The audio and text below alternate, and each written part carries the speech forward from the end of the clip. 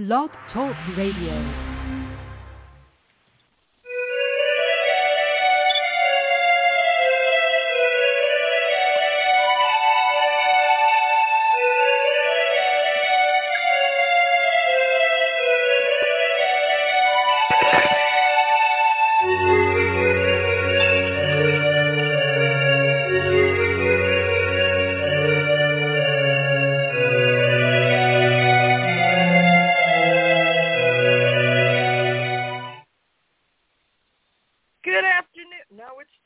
What the hell's wrong with me? Anyway, hi. No, it's high noon. Hi. My name is Raina Starr. Welcome to Desperate House Witches. Desperate House Witches is not a GPG or even an R-rated show, so if bad language, bodily functions, or anything I might say might offend you, and I probably will, you have been forewarned. Also, special warning with today's show. We are going to be talking about some sensitive topics, so I am issuing this trigger warning. There's going to be topics of abuse, and I just want everyone to know about that. We will probably talk about drug addiction as well, and some other things that some folks might find upsetting. You've been warned up front. Desperate House Witches is brought to you by the one, the only, the incredibly, utterly wicked one herself, the amazing Dorothy Morrison. Please check out www.wickedwitchstudios.com. All right. I am so blessed today to have this guest, the author of How Witchcraft Saved My Life, Practical Advice for Transformative Magic, author, writer, amazing person, and inspirational story. Vincent Higginbotham joins me for the hour. Hey, Vinny. Hi. How's it going? It's going really well. I had heard about this book, and I read it, and it broke my heart. But as I was saying to you earlier, it is so rare to find a book about the transformative nature of magic. Having been raised as pagan and then having my mother switch over to born-again Christianity, which was weird for me, I did identify with a lot of the stuff in this book and a lot of feelings that you had expressed. Tell the folks some stuff about yourself so they will understand what we're talking about, because you've been through a lot. You wrote this book, I guess. It must have been cathartic, but it must have been also out of a love for your fellow pagans to understand they're not alone and there's a way out. So please tell everybody a bit about yourself. Yeah, so, oh, God, I mean, that's so tough these days. All right, so, I mean, I was just a kid at one point who was struggling through life with, maybe atypical traumas, but really in hindsight, they're probably not that atypical. And then I went into, my teenage years and struggled with identity, both sexual and religious. And then went into, young adulthood, and I was homeless for a decade. And suicidal and depressed and, spent my youth using different drugs and just experimenting all over the board. And then at some point I got my head on and went to college and as a high school dropout. Yeah. And after college, I had a disease. I found out I had a disease and had to deal with that. And then through all of it and through moving back down to the South, I really found myself and started applying all these lessons that I learned through life to my life and literally healed myself, not just through like mundane actions, but through the act of magic as well. And so that's what this book is about. And it's really written to help people kind of access that, but also know that they're not alone in their struggle.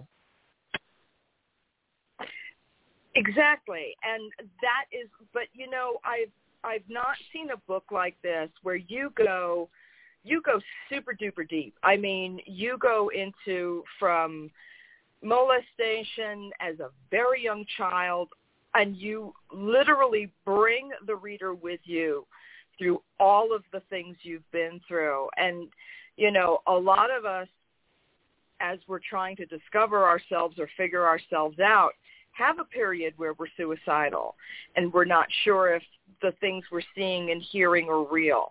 I mean, the whole thing about the demon, the devil, when you were little, I mean, folks, this book is amazing. And, it's like a lot of us hear voices, a lot of us hear different things. And it's a process to realize you're not crazy. But at some point, I think all of us fall victim to that. No one talks about it. It's, we don't tell people certain things because we, quote unquote, don't want them to think we're crazy, Right. But you're right. I think a lot of the situations that you bring up are so much more common than we normally talk about. And I think the abuse, because you suffered abuses at the hands of people who were supposed to be taking care of you. Yeah, so, I opened the book up with one of the more traumatizing experiences of my life, and it's literally like in the introduction. And I struggled with doing that at first. Like, that wasn't in the original draft that I turned in. That wasn't part of it at first. And then I was like, no, this is about letting everyone know, like, all of the truth, right? And to live my truth very clearly. Yeah. And I wanted to have this to be partially memoir, right? Because I haven't seen that in a witch book that teaches you anything, that where it's like not just anecdotes, but literal memoir aspects of it. And I think that I always just kind of wanted to be a memoirist anyway. And so it really just led to this really organic flow where I followed this kind of, formula that I created about talking about my trauma and then talking about how what I know now could have helped me then, and then going into the lesson and diving deep into this lesson in witchcraft, right? And so it was really imperative to talk about these traumas. And the thing is that, like, my whole life I've always said that the traumas that I've experienced were the greatest thing that's ever happened to me, because while they sucked and they were hard to deal with, I can look at my life and I see all this beauty in all of my pain. And because I can see that beauty in the pain, it's so much easier to, access the truth and the magic that's inside of me. You know what I mean? Because I can harness that pain and be like, all right, I can use this right now. And so maybe, like, somebody's been mean to my child, and I'm like, no, you're not going to be mean to my child. And I can harness that anger that I had as a child, experiencing horrible things where someone is beating me up who's supposed to take care of me, or somebody's supposed to be protecting me and I'm telling them the truth and they're telling me I'm lying, or somebody is sexually abusing me, and I can harness that anger and use it in my magic. Yeah. So, well, it's brilliant. I'm sorry. Go ahead. You speak. No, go ahead. Go ahead. No. I'll tangent if you let me speak. Oh, and tangenting is completely welcome and fine, because, when you're in the middle of pain, it's really hard to see clearly. And if I had had this book when I was younger, I would have known that I wasn't alone in certain aspects of my life. I'm also a person who was abused. So I understand. I mean, I read a lot, bless you. I read a lot of this, and I was like, through some of these things. Now, I didn't live through half of what you went through, but I had a very abusive upbringing by, certain members of my family. And if I had had this book then, I might not have reacted the way I did. I might have been stronger in my objections. I might have been stronger in my boundaries, and boundaries is something you talk about in this book, which is so important. The other thing I really love is that what you put in all the chapters is a section called If I Had Known. And to me, that speaks to like 20 minutes ago when I said something shitty to someone. Do you know what I mean? It's like, sometimes you have to get outside yourself to understand why you reacted a certain way, or what you might have let into your sphere to let a certain something happen that you didn't intend necessarily. I mean, the lessons in this book about self-awareness are just incredible. And like it's not just about it. It's not just an autobiography. This book is part autobiography. It is part instructional. It is part spellcraft. It is part redemption. It is recognition of what you do and maybe alternate ways to look at things. This book is just, I literally wish I had this as a teenager. I wish I had it through my 20s and 30s, my 40s. Well, I'm glad I've got it now that I'm almost 60, because it's never too late to look at your past and see why you might have reacted to certain things and what you might have done differently. So, I mean, this book is just amazing.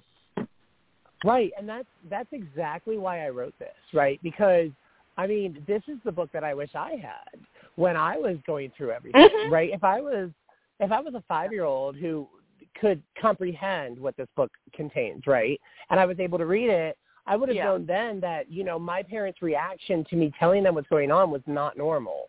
Or, you know, if I had it at, like, 13, I would have understood that the way I felt in the Catholic Church and coming out as a homosexual was typical across the board for a lot of people, and that losing your religion at these moments is not abnormal.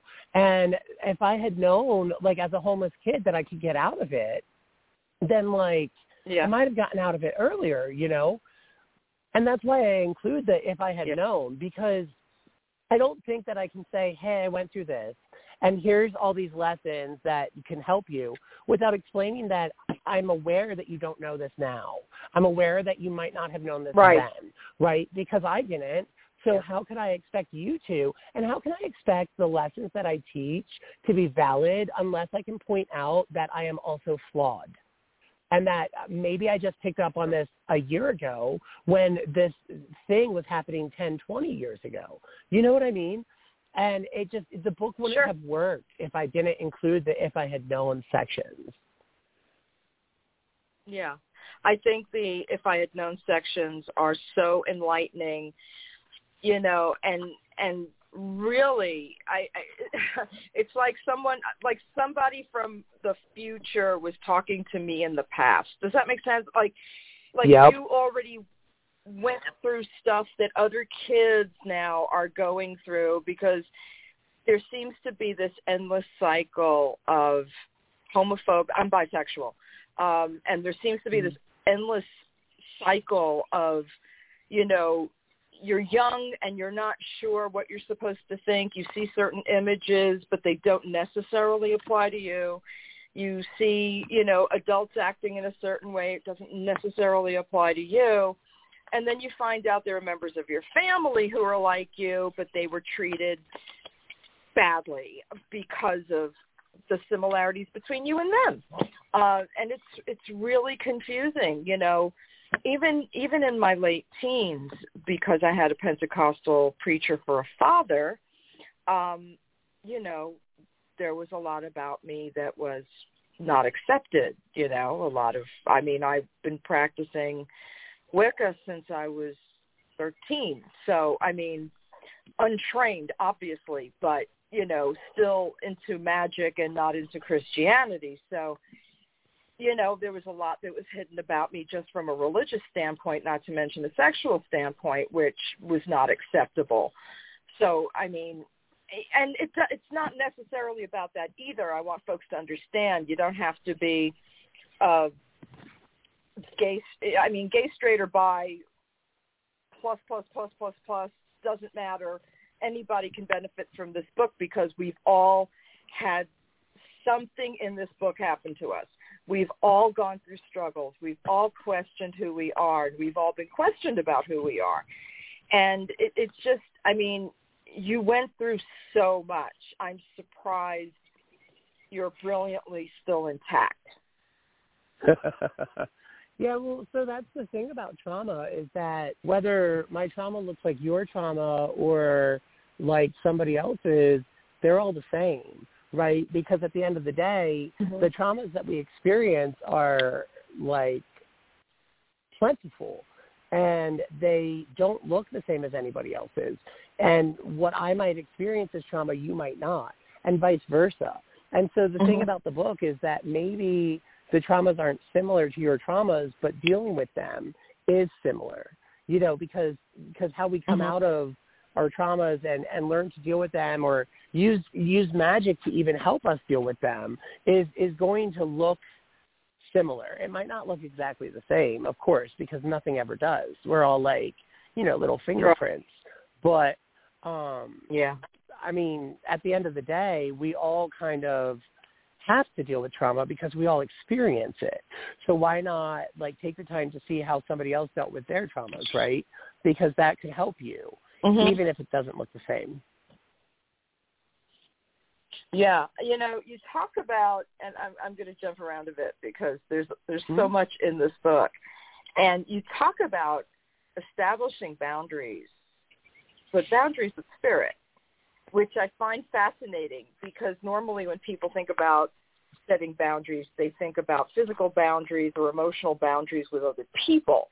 But you do write about the need to deciding what your boundaries are. And I think a lot of folks, when they're first starting out on a pagan path, don't necessarily realize that they're supposed to be setting boundaries because they're so interested in having that experience that they open themselves up to whatever's just happening to come by. Can you talk about that a little bit? Yeah, so the chapter that I talk about boundaries in, I discuss some spiritual experiences that I had as a young child that were terrifying to me. I talk about how when I was 5, at nighttime in New Orleans, the devil used to walk on my windowsill. And as bizarre as that sounds, even now to my logical brain, it was a very real experience.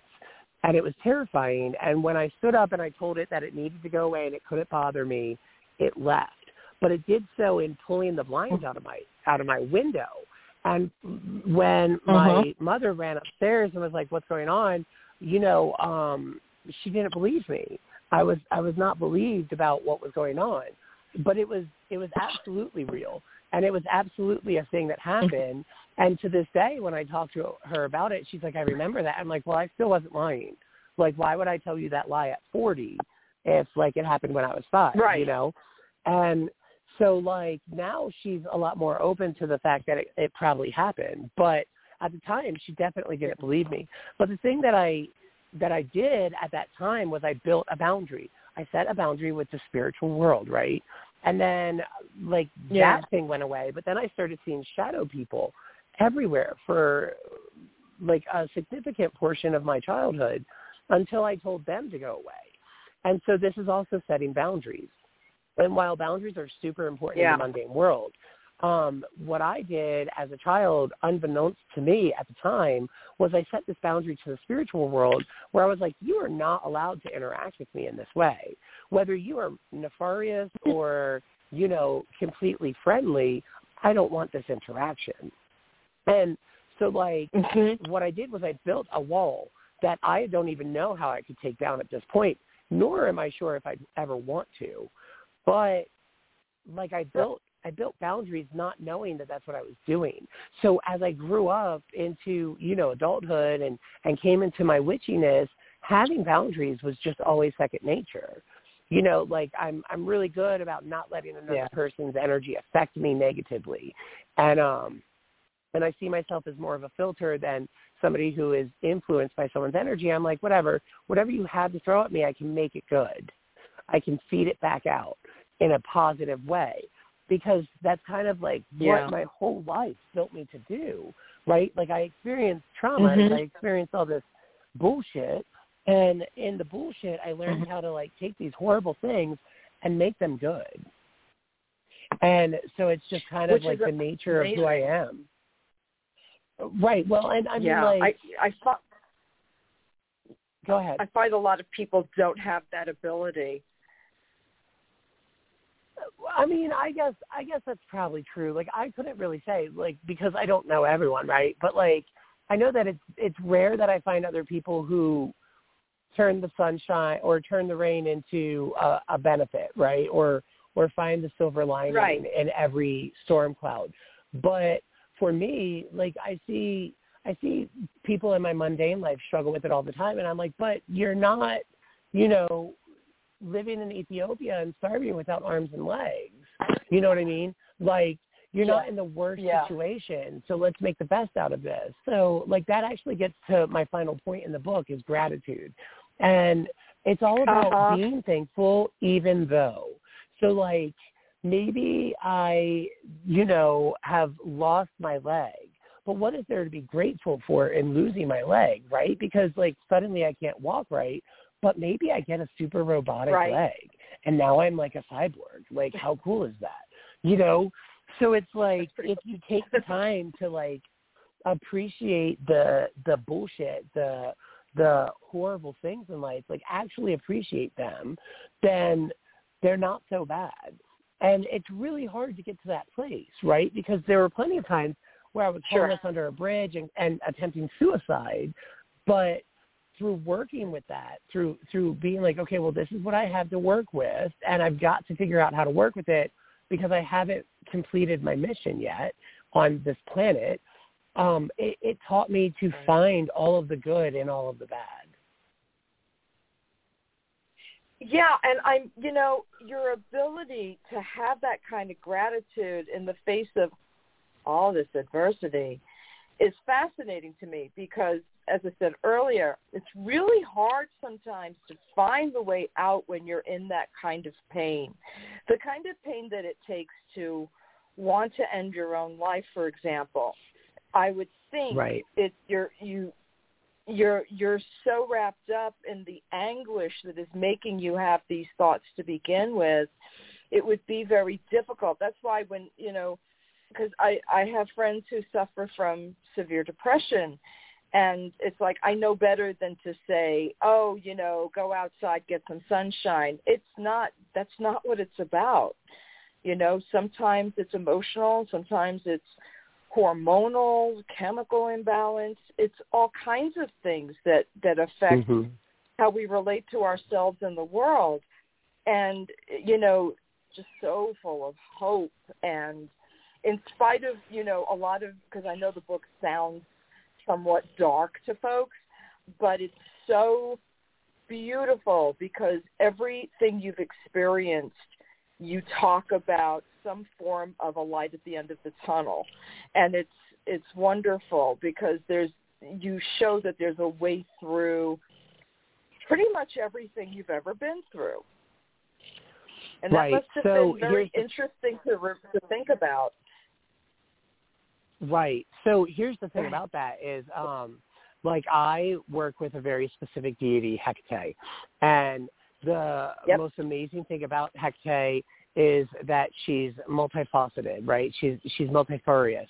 She's got many, many names and many, many key points that she works with you through.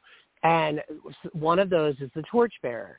So I just have, when I look back at everything that I went through these really dark underworld times, which is an epithet for, Hecate. She's like a goddess of the underworld. And then, like, I found the light at the end of the tunnel as if guided there by the torches at the end of the tunnel, right? And so that, again, was Hecate. And then, like, she's the guide, so I was guided there.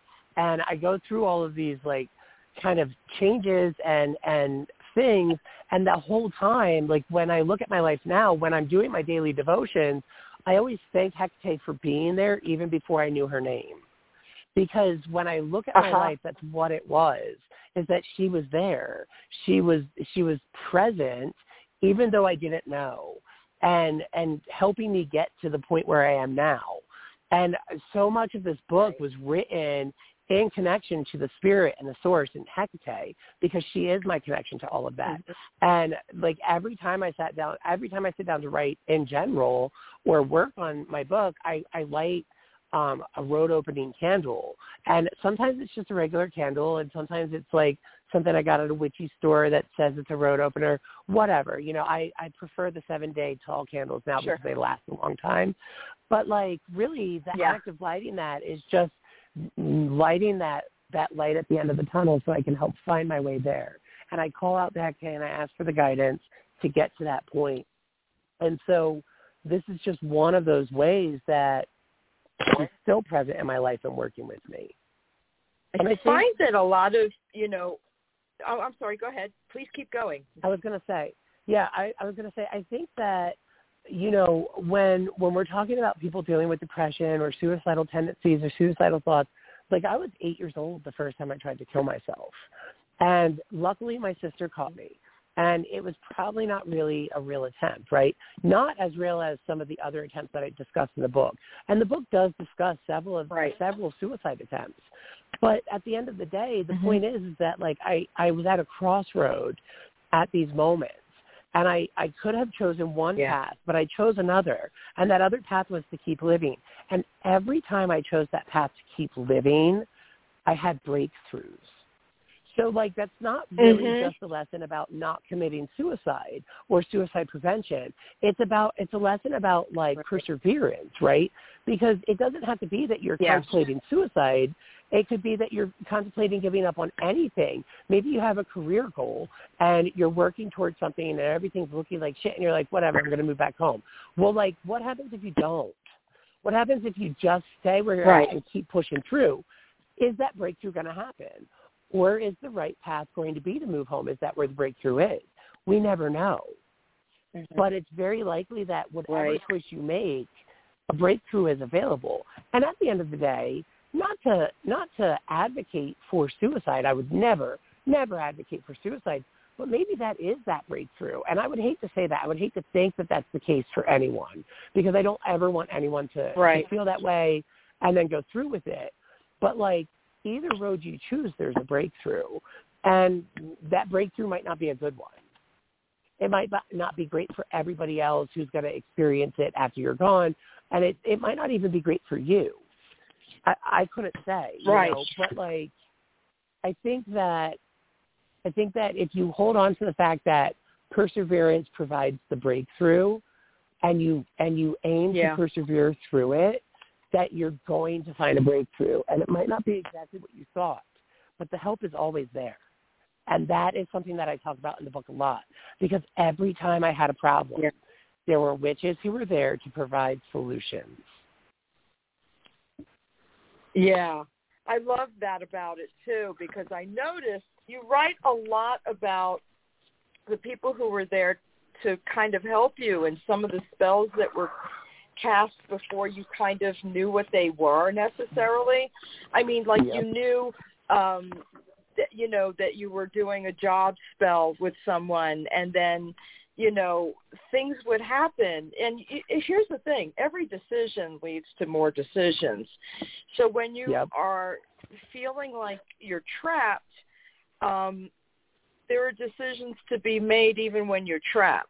Do I try to get help? Do I try to figure this out myself? Do I go and find someone who's more knowledgeable than I am?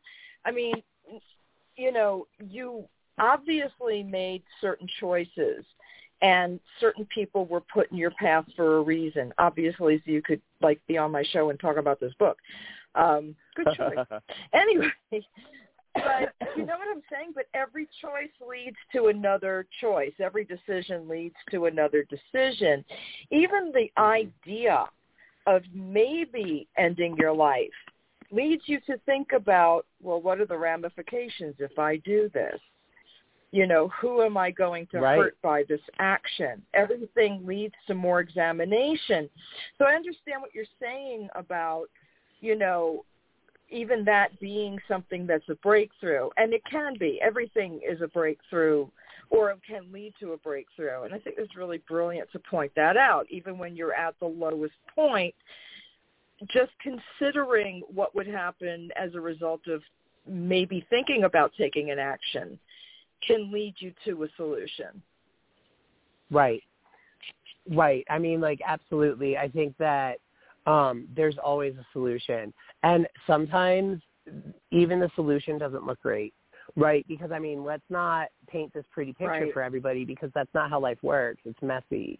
And in our messy lives, even when we're like, all right, well, this is the better of the two options, it might not be the best. It might not be the greatest, but it is the better of the two options.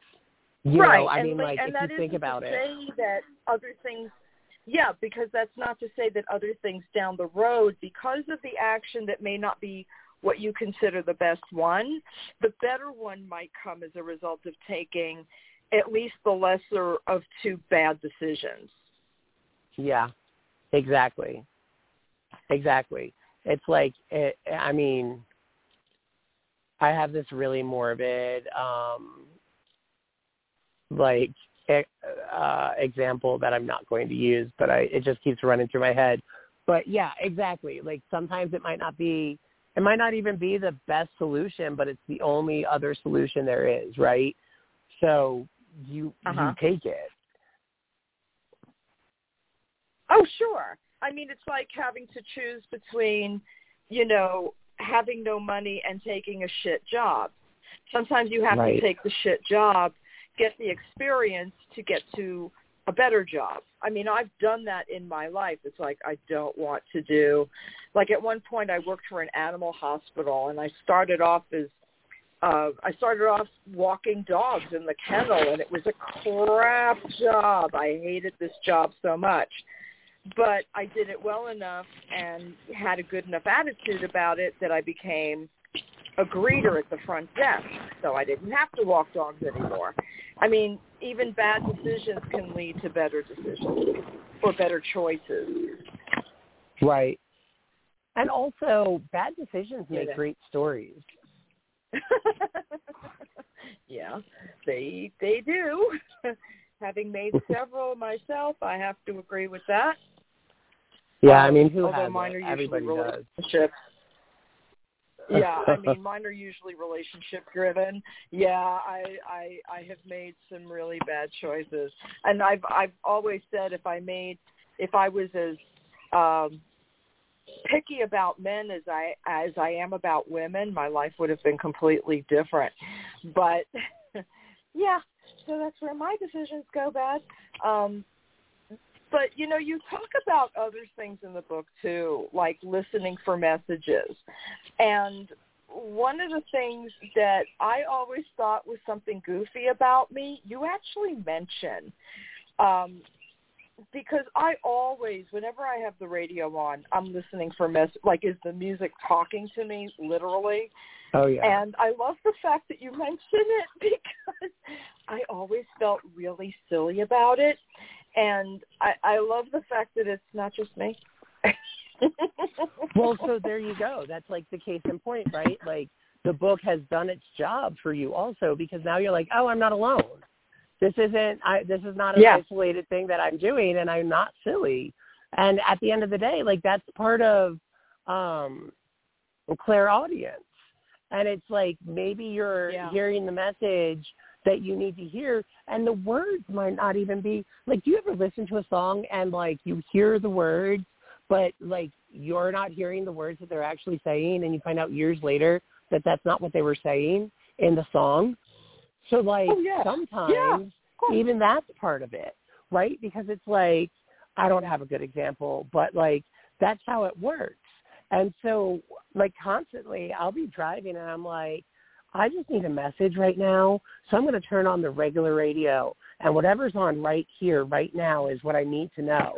And it could be an Ariana Grande song, or, a Tool song. Yep. Like, it could be anything, and it just resonates with the moment. And then sometimes the next 3 songs feed into that, and it helps.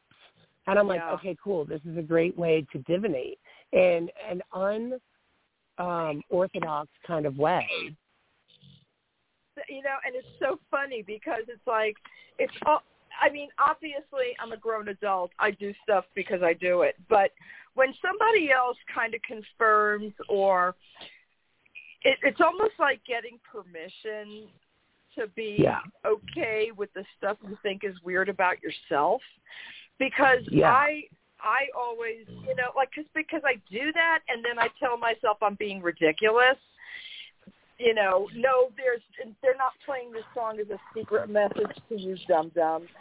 Or I'll say something like that to try to snap myself out of it. And what you're saying is, no, don't snap yourself out of it. Use it.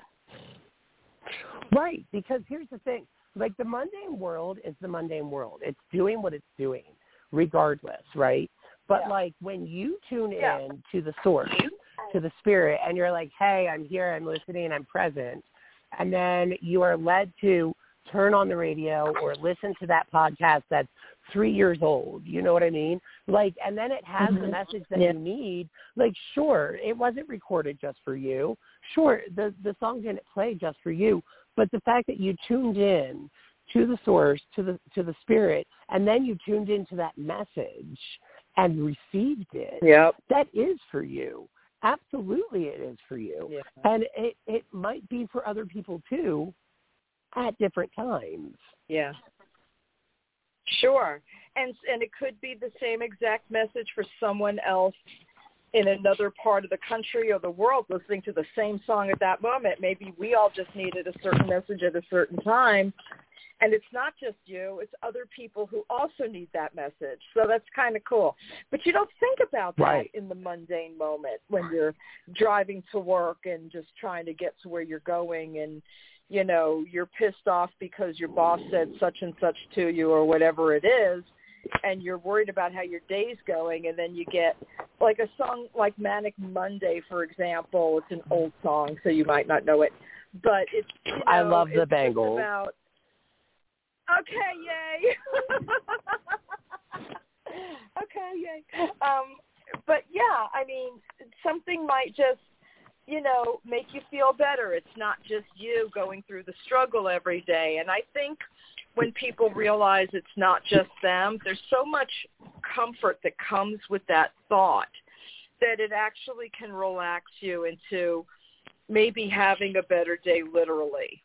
It doesn't always look that way. No, not necessarily, but it can. I mean, commonality and being able to relate to each other, especially in a time where everything's about being on the computer, everything's about being on the phone, and we're not face-to-face like we were when you were a little boy. Before everything was digitized. You know what I mean? We're so separated now by space and pandemic and emotion a lot of the time.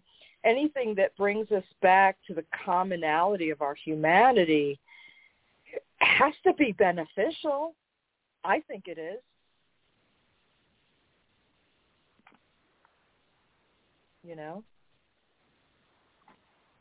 Finny, I have lost him. Hey, Finny, call back in, please.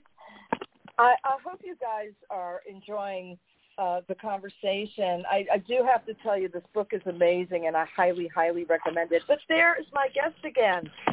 I'm so sorry. But what I was saying I have no idea what happened. Oh, no. It's fine. It's fine. No problem. You're back. But what I was saying was, anything that helps us relate to each other in a time where we're so separated has to be good, right? Right.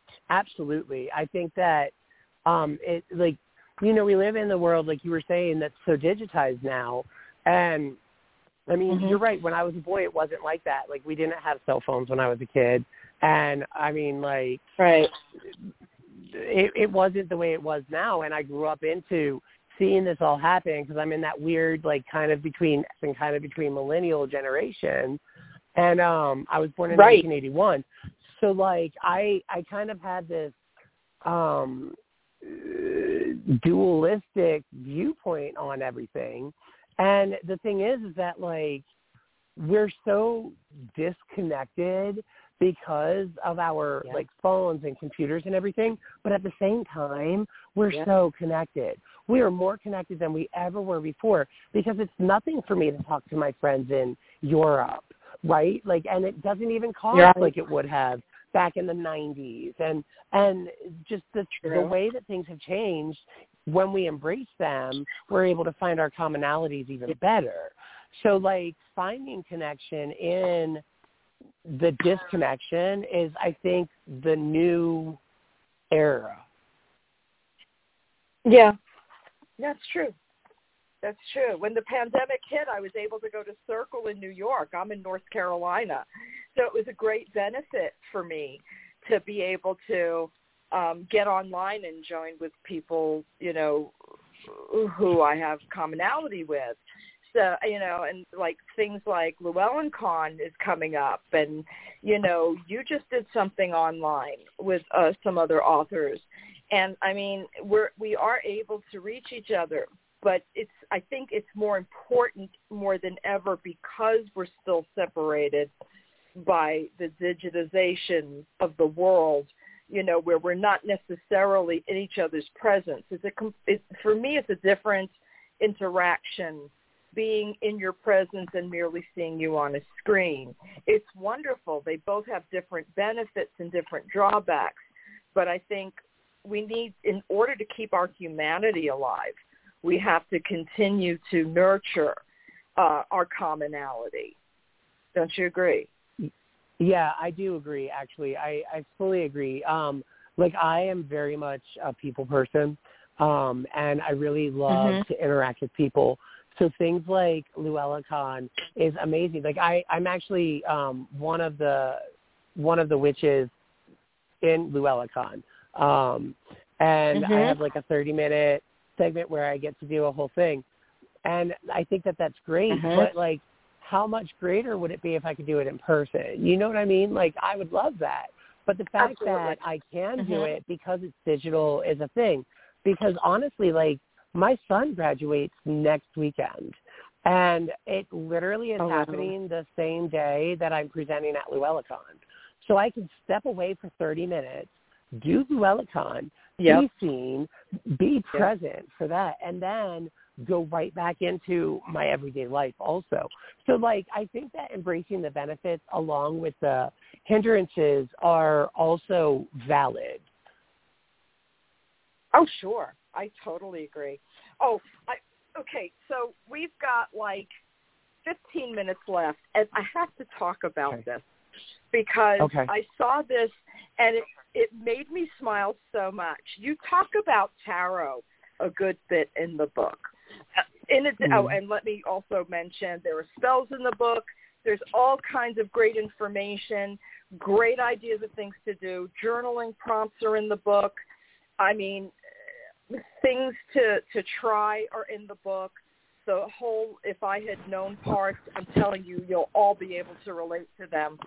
But the thing I loved that really set me off in the book later on in the story was buy your own tarot deck, because all my life I had been told you don't buy your own tarot deck. And here's what's funny for me. As many tarot decks as have been given to me, the decks that actually work for me are the ones I bought. Right. I think that, like, that actually is a bigger kind of thing that I would want to discuss, is that, like, yeah, you should buy your own tarot deck. And if somebody gives you a tarot deck, that's great too. But don't, like, sit around and wait for the universe to give you something, right? Put in the work and get the job done. But also, like, go out and do it. But at the same time, like, that's a thing. Like, people seem to think that you need to be given your tarot deck, and I don't know why that is. I have heard this also. I've heard a lot of rules in the witchcraft world, and every one of them I'm like, you're fucking stupid. Like, why would I follow that rule? like, why are you telling me that there's a rule to magic, like, I think that there is validity in, you know, not trying to turn an apple into an orange, right? But there is no validity in saying there's only one type of apple. You know what I mean? Right. And so, like, we know that there's several different species. And how can you say, oh, the only way to get a tarot deck is if it's given to you? Fuck no, it's not. You can make your own tarot deck. Like, why not? Absolutely. Like, it's not. It's the art on the tarot is not what is valid. It's your connection to the cards. It's your connection to the spirit that allows you to divinate what's on the card. And if somebody gives me a tarot deck that is like, I don't know, like all cats, right? I'm not a cat lover. My cats are fine. I would never be mean to a cat, but I don't want to own one. I certainly don't want to own a tarot deck with cats on it. You know, and so, like, how am I going to connect to that? But if I go out and buy my own, like, tattoo tarot deck, that speaks to me. Or, like, the Salvador Dali tarot deck or the Starman tarot deck. Like, these are the kind of tarot decks that I'm like, yes, like, I read this, I see it, like, I get the message out of this. And I have bought tarot decks that don't work for me also. And that's fine, too. Yeah. Because then I have the opportunity to say, hey, I think maybe you would like this deck, and let me give this to you. And so it's fine to, like, take a deck if somebody gives it to you, and it's totally cool to give a deck to people.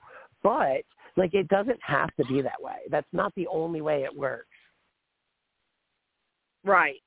And it's like I said, it's something that I had always been told, like, no joke, since I was 17 years old, I was told, oh, you don't ever buy your own tarot deck. And 17 years old, that's over 40 years ago for me, okay? So, it's something that gets through mythologically, and it's really not factual.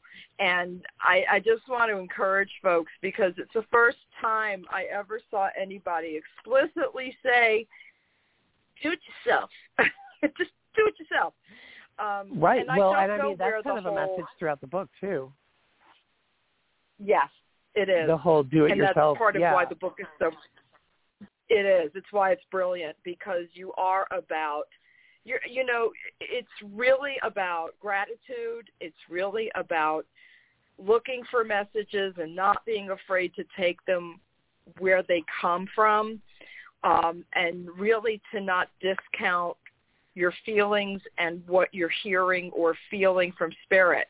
And I think that's brilliant. And this book is, I think this book is going to help a lot of people. I really do. And it sure made me feel good and better about a lot of things that, you know, I had been under a lot of misconceptions for several years. You know, I'm Gardnerian. A lot of people are like, well, we don't deal with Gardnerians. And it's like, I'm a modern Gardnerian. How's that? You know, I don't subscribe to certain exclusivity tenets that Gardnerianism was meant, you know, was allegedly or was originally taught as. So, you know, I mean, I don't think the mysteries are all that mysterious. Right. You know, you practice witchcraft, and that's what you do. I think that one of the really important things that I think one of my goals in just being a public witch is that there's no wrong way to witch at all. And you should go out and make all the fucking mistakes that you can, because those mistakes are what build you. And so, like, like, learn rules, understand rules, and then break the shit out of them, because nobody gets to tell you how to do your magic. Nobody gets to tell you if you are or aren't a witch. Nobody gets to tell you whether you're valid. That's not a thing. Karen from the Coven can, you know, cast her circles and use the LPR all she wants, but that doesn't mean you have to, right? And I mean, like, that it's not necessary if it's not necessary for you. And that's the whole thing, is like, if you want to be Gardnerian, if that's the path that works for you, that's fucking awesome. Go out and do it. I support you in that choice. It's not the choice I want to make for myself, but, like, I'm still learning every day, and so should you. So should everybody. Like, we should never be so certain that we know everything that we would stop and tell somebody else how to do something. I see shit all the time on social media where people are like, hey, can you read my cards for me? This is my spread. And I want to say, well, you should read those yourself. But then I'm like, but that's not where they're at. Yeah. And so who am I to tell them what they should or should not do? That's bullshit. And I would be pissed if somebody said that to me, because it's not okay. Like, these people want to, like, all over the witchcraft community, people want to set these rules.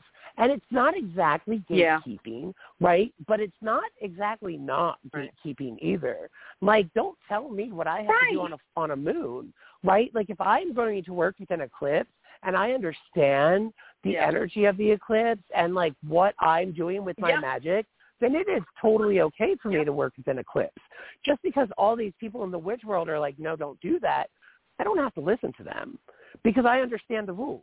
I took the time to understand your rules, to listen to what you had to say. Yeah.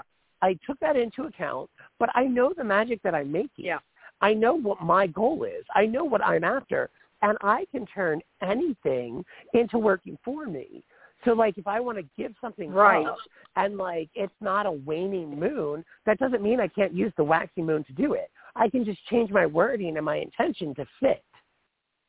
That's how magic works. Of course. And the reasoning for it, and then adapt it appropriately. And that is what this book is about, is adapting to your environment, to your lot in life, and making it work for you. Oh, my gosh. So right on. Because if we had to sit and wait for a quote-unquote correct moon phase to get anything done, nothing would fucking get done. That is so true. I mean, if the new moon has just passed and I'm trying to banish something, I can do it with different wording when the moon is waxing. I do not have to wait for the moon to be waning. Oh, my goodness, so true. And I think people lose sight of that a great deal.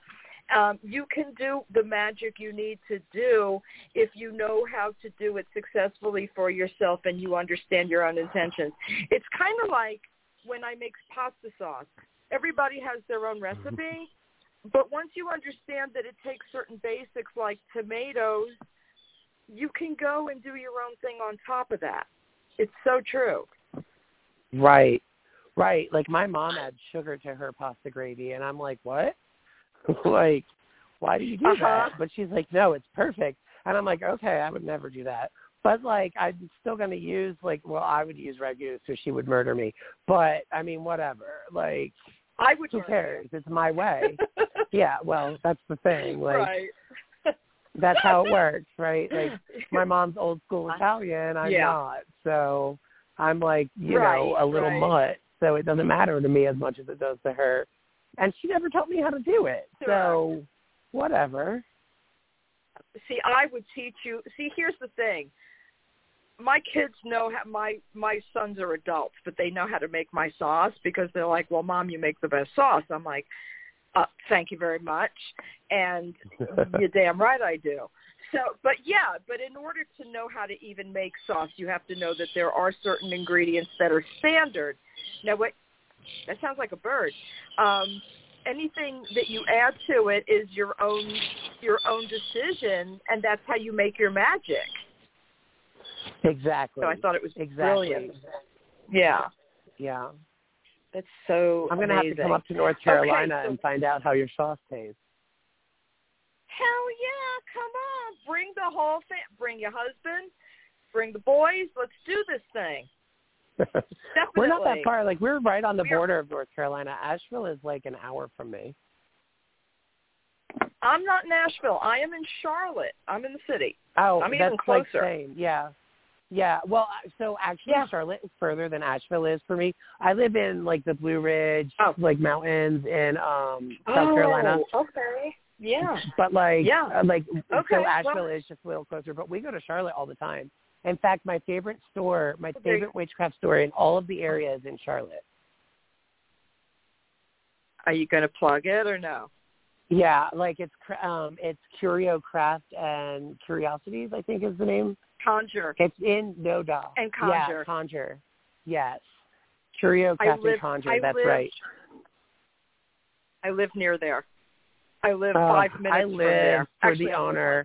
3 minutes. I am. Yeah. Like Gina. Her name is Gina is. Gina. I love her. Mm-hmm. I love her, and she Yep. has the best fucking energy. And so, like, if your listeners live in Charlotte and they haven't been there, they ought to go. Yeah, she is beautiful and smart and just amazing, and the shop is fantastic. So next time you come for a trip, we will meet you there. That would be awesome, and then you'll come back to the house and I'll make sauce. But perfect. In the few minutes we have left, because we only have a few minutes left, oh my gosh, please tell folks where they can find you, see you, get your book. Give everybody the information. Okay, so my name is Vincent Higginbotham, and you can find me. The best way to find me is on Instagram at Vincent_Higginbotham. My last name is hard for some people, so it's HIGGINBOTHAM. And my everything is on Instagram. I have a link tree that'll take you to my Etsy shop, and you can buy a book directly from me, and I'll sign it before I send it to you. You can go to Llewellyn and buy a book at Llewellyn. You can buy your book on Amazon. I have a link to the Amazon page with the book. I am speaking at LlewelynCon, so definitely attend that because it's free. I run a book club with the Witch with Books, part of the Witch with Me community. You should definitely go join their Instagram account also because they're fantastic. The founders, Meg and Louisa, are all-encompassing, all, like, inclusive. They accept everyone, and I'm, like, putting all my gears into working with them all the time. So I highly suggest that. Cool. You can find me there at Witch with Books. I run the Witch with Books Club. We do that once a month. And right now we're reading Intuitive Witchcraft and Life Ritualized. And the authors give us exclusive content that you can only find in the book club. So joining the book club is super smart. And I'm just going to go ahead and plug that we're doing Jason Menke and Mortellis' book next month, which is a really big deal. We're also doing this amazing author. She's planned to do Mandy M. She wrote this great book, Witchcraft Therapy.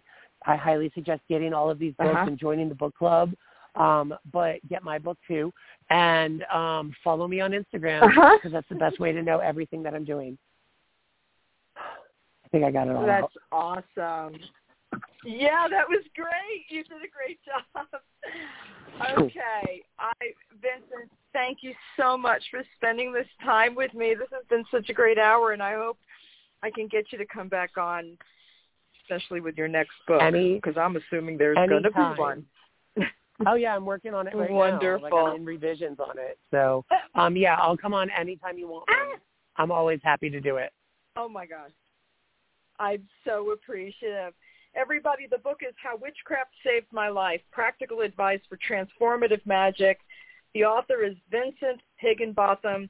It's a brilliant book. Seriously, if you have young folks in your life who are getting into the craft or even not getting into the craft and are just, needing some help and some understanding, or anybody in your life, I'm telling you, this book has done amazing stuff for me, and I know it will for you too. Vinny, thank you again. Have a wonderful weekend. Congratulations on the graduation, and I hope to talk to you soon. And check out LlewelynCon. It's coming up in a week, I believe, and it goes for a number of days, and Vinny's going to be one of the speakers. It's going to be great. All right, everybody, have a wonderful, wonderful weekend. I'll be back on Friday. Have a good one, y'all. Thank you. Bye.